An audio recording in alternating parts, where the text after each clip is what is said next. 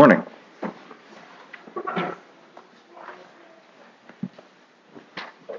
Caleb must... Oh, there he is. Sorry, Patrick was talking. That's fine. Thank you for your prayers. The last few weeks have been maybe a reminder for me of what Mark just talked about. Our health is truly a gift, and dealing with headaches and some fever over the last couple weeks, and then the migraine last week. It's been a reminder that I am utterly dependent on God. I don't get to wake up and decide to be healthy. I can make decisions that help or hinder that, but I don't have control over that. In the men's class, we talked about this thing of waiting patiently on the Lord, but also not sitting idle instead of doing what we're supposed to. And that's running around in my head right now. Partly, this week there were different topics that came to mind as what I should maybe share about, and I would try to work down that path and get some things down and either realize this isn't where I'm supposed to go or this is not coming together. And there were a couple that kind of came together, but it seemed pretty obvious it was not what I was supposed to talk about. And so when I get to Saturday noon and afternoon and I still am wandering the wilderness waiting the word of the Lord, I start to get kind of nervous.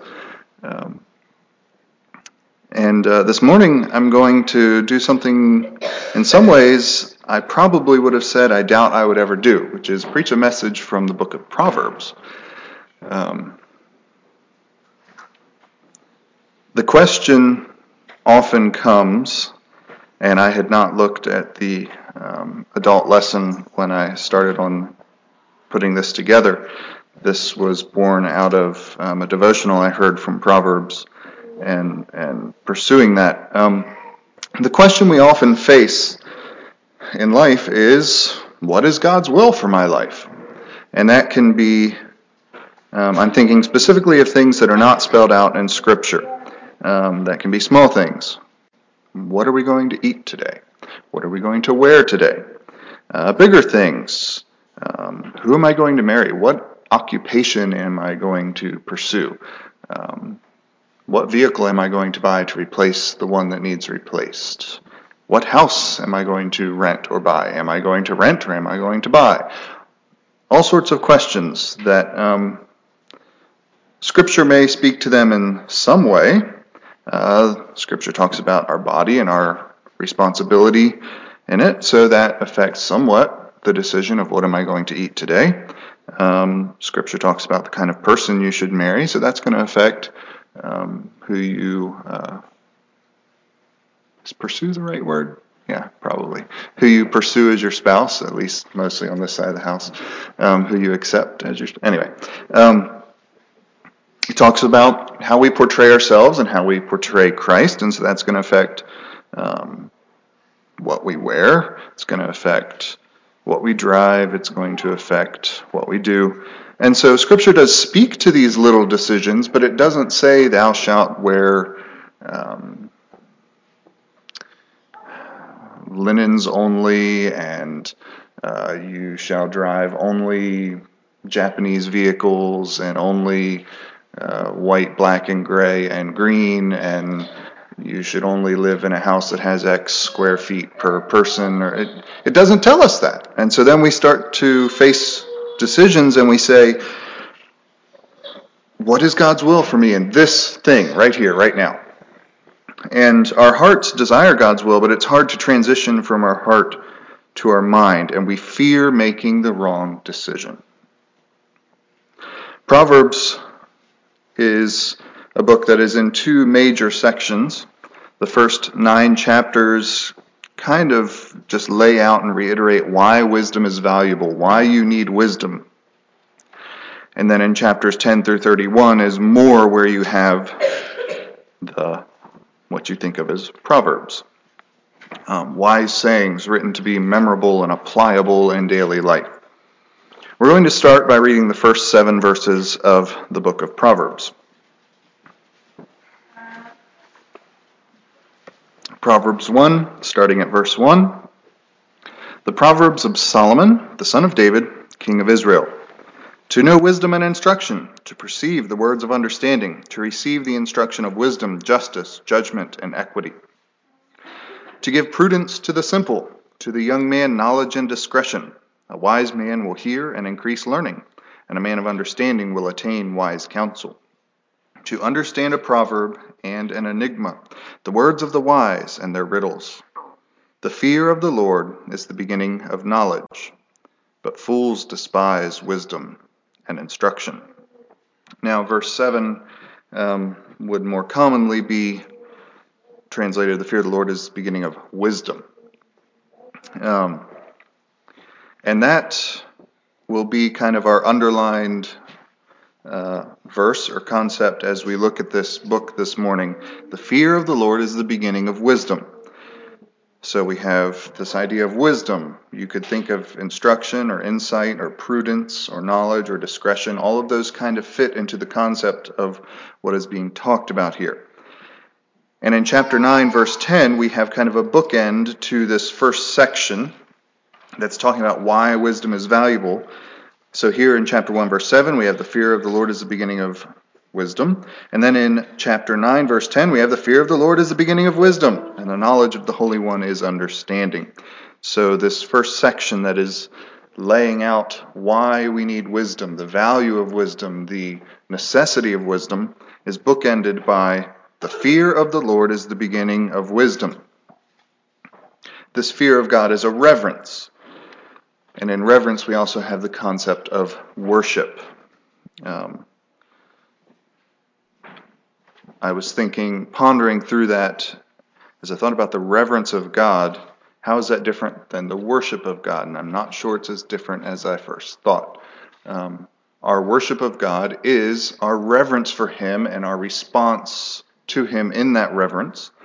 And so in some ways, in my mind, reverence, which is what we're looking at when we talk about the fear of the Lord, the idea there is more of the reverence and not so much of the terror, though there is a piece of that.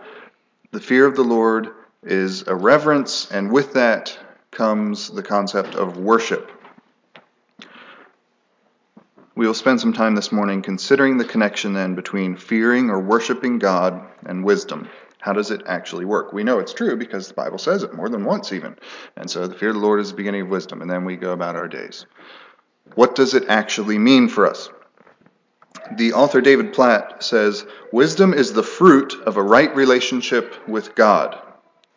Wisdom is the fruit of a right relationship with God.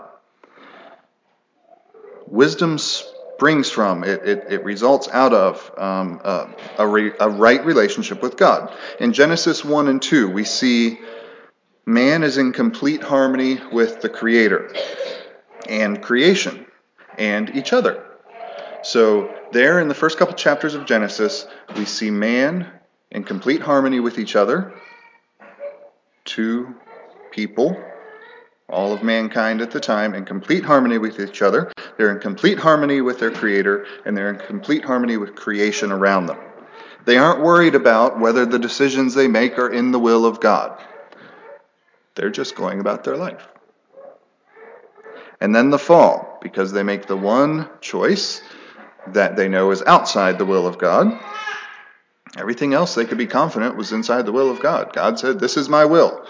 And so they didn't have this nagging fear that we do of, well, is this the right thing to do? Is this what God wants of me? Then there's the fall, and man's relationship with God is destroyed. And man's relationship with creation is distorted. So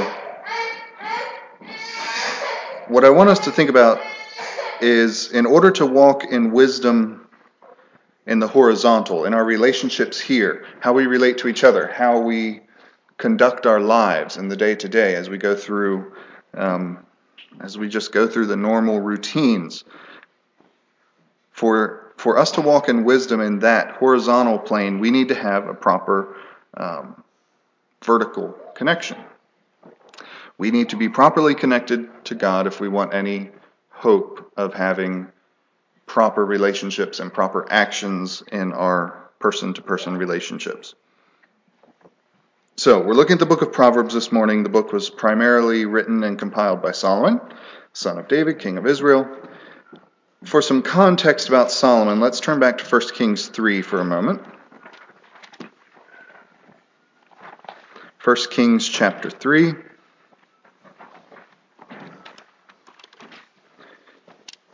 And we will read starting at verse 5. 1 Kings 3, starting at verse 5. At Gibeon the Lord appeared to Solomon in a dream by night, and God said, "Ask, what shall I give you?" And Solomon said, "You have shown great mercy to your servant David my father, because he walked before you in truth and righteousness and uprightness of heart with you.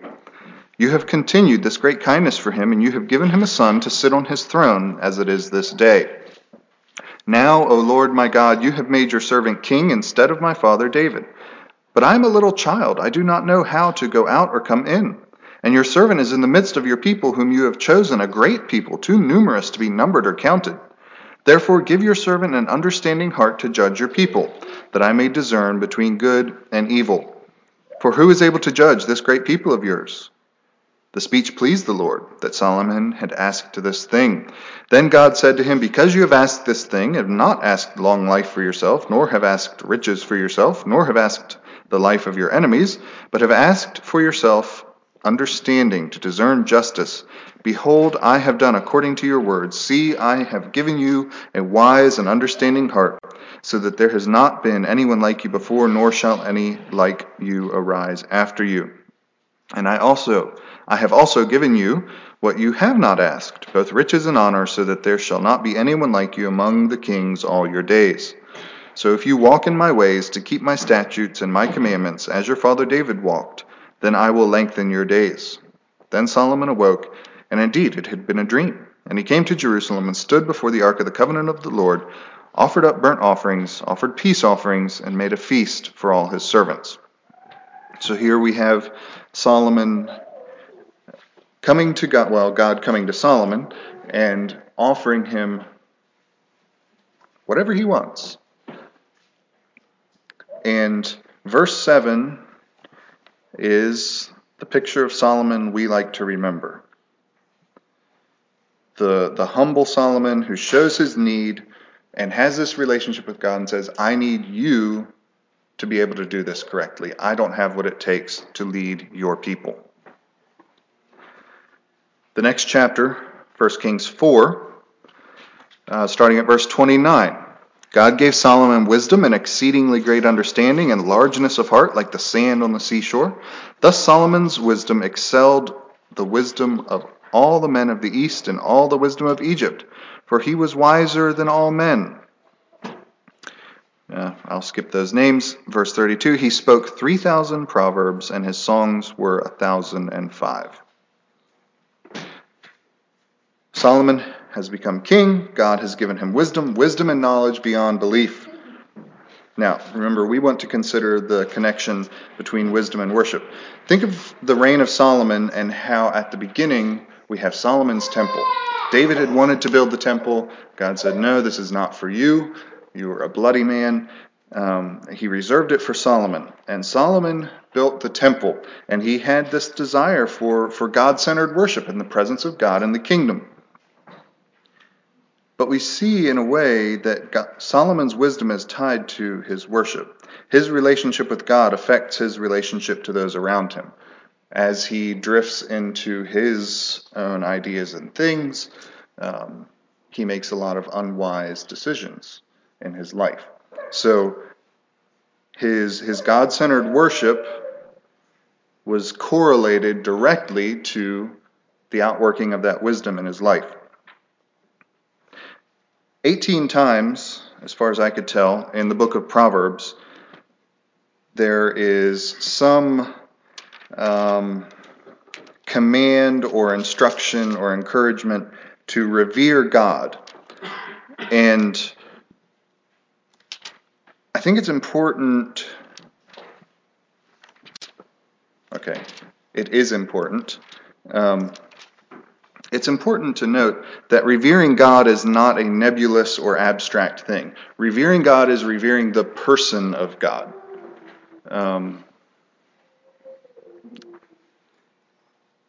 Proverbs 3, verses 19 and 20 says this about God. The Lord by wisdom founded the earth, by understanding he established the heavens. By his knowledge the depths were broken up and the clouds dropped down the dew.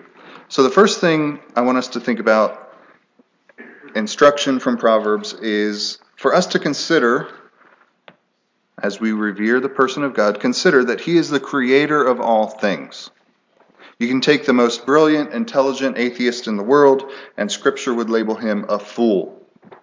It's not because he doesn't know anything. He has tons of knowledge. There are a lot of smart atheists, it depends on how you define smart. But you know what I mean. He is a fool because all of his knowledge is viewed through a perspective that is godless, that denies the existence and truth of God. And then his lens is broken. And by missing this most foundational, fundamental truth, any knowledge, any intelligence, any whatever, is canceled or shortchanged by that foolishness. God is the creator. He is the sovereign sustainer of all things. Proverbs 16, there are a few verses. The preparations of the heart belong to man, but the answer of the tongue is from the Lord. Commit your works to the Lord, and your thoughts will be established. The lot is cast into the lap, but every decision is from the Lord. Chance does not rule, man does not rule. God is the sustainer, God is the ruler of the world. We also read that he is the eternal judge of all people. We find it in chapter 16, verse 11, and in chapter 11, verse 21.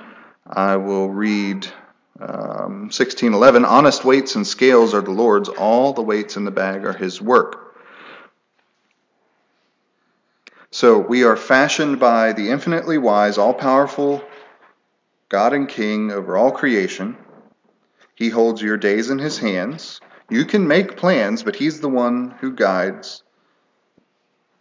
One day he's also going to judge us. Maybe a more powerful way to say that would be one day he is going to judge you. Proverbs 11:21, the wicked will not go unpunished, but the posterity of the righteous will be delivered. That gives us pause. That's where we start to get a little bit of that terror and not just the reverence. Brings a holy fear of the Lord. But we can rejoice in his grace and in his mercy. Proverbs 3. We'll read a few verses from Proverbs 3 here, starting at verse 3. Let not mercy and truth forsake you. Bind them about your neck. Write them on the tablet of your heart. And so find favor and high esteem in the sight of God and man. Trust in the Lord with all your heart and lean not on your own understanding. In all your ways acknowledge him, and he shall direct your paths. Later in this same chapter, verses 11 and 12, we see that his discipline, even his discipline, is evidence of his love. My son, do not despise the chastening of the Lord, nor detest his correction. For whom the Lord loves, he corrects, just as a father the son in whom he delights. We are instructed to hear and fear the Lord. In chapter 13, he who despises the world will be destroyed, but he who fears the commandment will be rewarded. Now, one thing that is extremely important to remember as you look at Proverbs, these are guidelines for living. These are not guarantees in life.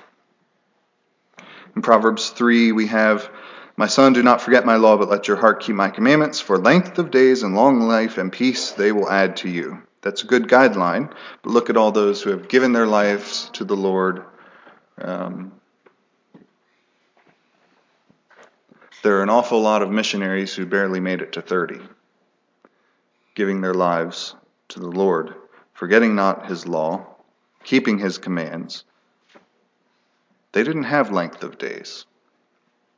It's a good guideline, but it's not a promise that, well, you're going to make it to 85 because you love the Lord. And in Proverbs 11, we also have the righteous is delivered from trouble, and it comes to the wicked instead. It's probably easier for us to read that than it is for some of our brothers and sisters in China or in some of the Middle Eastern Muslim countries. We have persecuted brothers and sisters the world over. So these are guidelines to live by. These are helpful guidelines to follow. These are not promises for us to claim. That's not how this book was written. Now, there are some recurring themes in Proverbs.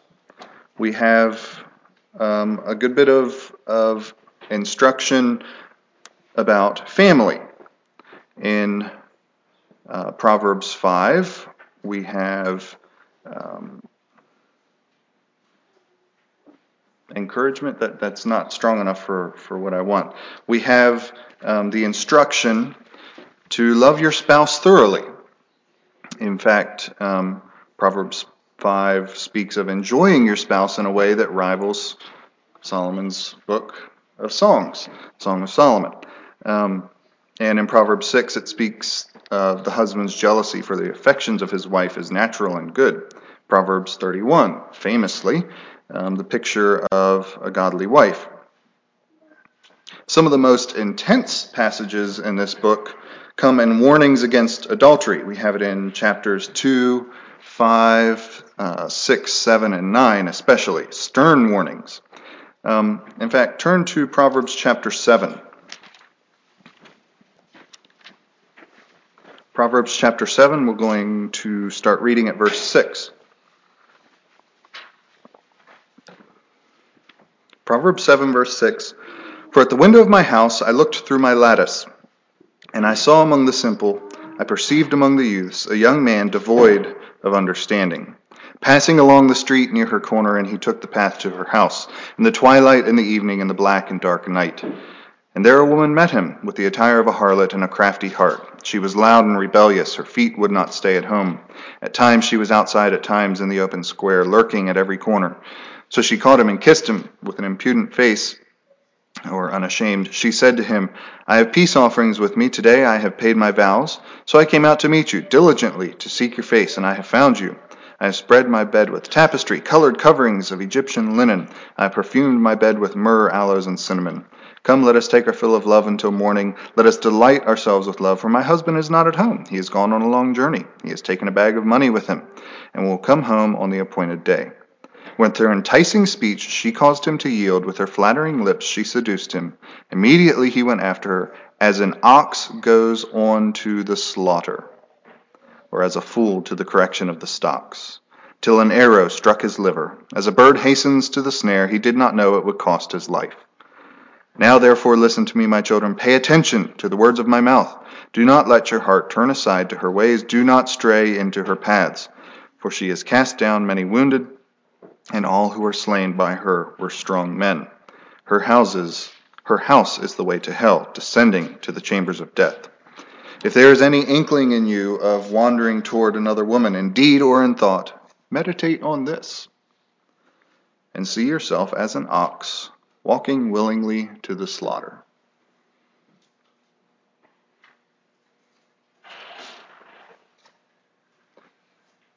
The beef being led into the barn or wherever you're going to butcher him, he doesn't know what's coming next. Don't be like that. Let it soak in that you, not knowing what you're doing, will cost yourself your life. Solomon, of course, wrote from a man's perspective. Women can learn from this as well. Among other things, in this passage, do not let your house, your way, be a way of death. The instruction in Proverbs regarding family is not just about marriage, also about children. In Proverbs 23, we have, do not withhold correction from a child. Instruct your children intentionally. Parents must discipline and instruct. Part of your love means you will discipline and instruct. The school teacher, the Sunday school teacher, the preacher, this is not their job. This is your job. Proverbs gives direction to our friendships. Avoid evil company. It says we imitate our friends. Proverbs 24:1, do not be envious of evil men, nor desire to be with them. Don't even want to hang around with people who are unregenerate. And I think in this day and age we could say don't desire to be with them or don't desire to virtually be with them. Be wise about who you surround yourself with. We're told to promote good companionship. Proverbs 17:17, a friend loves at all time and a brother is born for adversity. Proverbs has a lot to say about our speech, about words. Guard what you say. Don't speak in haste. How many fast words do you regret? It's usually the words that are spoken hastily are the ones that you wish you could take back. Be quiet and think first. Perhaps even think second or third. The tongue has the power to heal and destroy. Proverbs 18:21. Death and life are in the power of the tongue. And also Proverbs 10. Whoever hides hatred has lying lips, and whoever spreads slander is a fool. In the multitude of words sin is not lacking, but he who restrains his lips is wise. The tongue of the righteous is choice silver. The heart of the wicked is worth little. That's Proverbs 10:18 through 20. We're also told to guard what we hear. There's instruction on how to receive words of criticism, words of flattery. There's a fair bit of talk about wealth. There's talk about work. In Proverbs 14:23, in all labor there is profit, but idle chatter leads only to poverty. Don't be lazy. Hard work is valuable. We see that helping the needy is vital. There are harsh statements in Proverbs about those who neglect the needy. Proverbs 29, verse 7. The righteous considers the cause of the poor, but the wicked does not understand such knowledge. The righteous considers the cause of the poor, but the wicked does not understand such knowledge. That hit pretty close to home for me when I read it. When I struggle to understand or sympathize with the needy, what is that saying about my own heart? The wicked does not understand such knowledge. It's not a comforting thought, considering how little I understand the plight of even the American poor, much less the poverty the world over. We see righteous and evil who are wealthy and in poverty. Proverbs 30:7 through 9 says, 2 things I request of you. Deprive me not before I die. Remove falsehood and lies far from me. Give me neither poverty nor riches. Feed me with the food allotted to me, lest I be full and deny you and say, who is the Lord? Or lest I be poor and steal and profane the name of God. So, you are not to set out seeking poverty or wealth. You are to be content. Feed me with the food allotted to me. We could talk about the lessons for life in this book probably for every Sunday the rest of the year and not use it up. But I want us to come back to this concept of worship and wisdom, of fear being the beginning of wisdom. A right relationship with God brings out a right relationship with those around us. When we read Proverbs, if we start thinking about Solomon, it can derail us. We know what is coming in his life. He didn't end up where he started there in 1 Kings 3 and 4. He turns his heart away from the worship of God, turns his heart, in fact, from God to some of the things he warned about, specifically in this book, wealth and women. His wisdom wanes. His end looks nothing like 1 Kings 3 and 4. And left to ourselves, we are prone to worship the things of this world and follow after the wisdom of this world. What we see in Solomon is present and possible in every heart in this room. I shouldn't say it's present. It is possible in every heart in this room. We've looked at lessons from this book that were compiled by or written by Solomon, but we need someone else besides Solomon to help us. This book doesn't mention the name of Jesus once, but it can lead us to love Christ and lean on him. This is redemption that will be achieved in Christ. Turn to Luke chapter 2.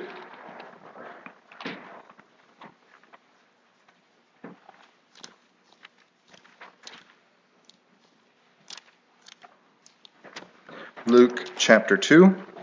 We will read several verses near the end of the chapter. Luke 2, we'll start at verse 41.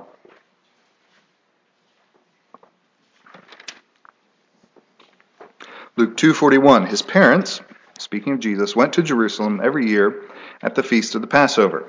And when he was 12 years old, they went up to Jerusalem according to the custom of the feast. And when they had finished the days, as they returned, the boy Jesus lingered behind in Jerusalem. And Joseph and his mother did not know it. But supposing him to have been in the company, they went a day's journey and sought him among their relatives and acquaintances. So when they did not find him, they returned to Jerusalem seeking him. Now so it was that after 3 days they found him in the temple, sitting in the midst of the teachers, both listening to them and asking them questions. And all who heard him were astonished at his understanding and answers. So when they saw him, they were amazed, and his mother said to him, "Son, why have you done this to us? Look, your father and I have sought you anxiously." And he said to them, "Why did you seek me? Did you not know that I must be about my father's business?" But they did not understand the statement which he spoke to them. He went down with them and came to Nazareth and was subject to them, but his mother kept all these things in her heart. And Jesus increased in wisdom and stature and in favor with God and men. We don't have much about Jesus' boyhood in Scripture. I find it interesting here. It says they were astonished at his answers, which means that the teachers started asking him questions, which always strikes me as interesting. But the end of these verses say, he increased in wisdom and in favor with God and man. With God, the vertical relationship. With man, the horizontal relationship. He says, I must be in my Father's house. Where the glory of God dwells, this is where I belong. That is what Jesus was telling his earthly parents. Where the glory of God dwells, this is where I belong. In John chapter 2, Jesus identifies himself as the temple. So today, if you want to encounter the presence of God and the glory of God, Jesus says, "Here I am." Jesus is the true temple. That's the reality of the incarnation. Do you want to see the glory of God? Do you want to experience the glory of God? Well, who do you come to? Jesus is who enables us to worship God. He died to reconcile man to God. When he did that, the veil was rent in the temple, that barrier between God and man. Jesus' death caused that barrier to be torn. Matthew 12:42 says, "The queen of the south will rise up in the judgment with this generation and condemn it, for she came from the ends of the earth to hear the wisdom of Solomon, and indeed a greater than Solomon is here." This is Jesus speaking. Jesus' wisdom is greater than Solomon. Why? Well, because wisdom is the fruit of a right relationship with God. Jesus embodies the wisdom of God. He is wise as the Father is wise. In Colossians 2, we have to break in here. Being knit together in love, attaining to all the riches of the full assurance of understanding, to the knowledge of the mystery of God, both the Father and of Christ, in whom are hidden all the treasures of wisdom and knowledge. If you want to walk in wisdom and not waste your life in folly, there is only one path to take. It is the path of faith and trust in and surrender to Jesus Christ. So Proverbs presents us very clearly with a choice, the way of folly or the way of wisdom. The gospel offers the same choice, the way of folly or the way of wisdom. This is a decision you make daily or even more often. Follow after this world, follow its wisdom, and you will lose your life. Or follow the way of Christ, to trust in Christ and what he's done to be united in relationship with him. 1 Corinthians 1, verses 26 through 31.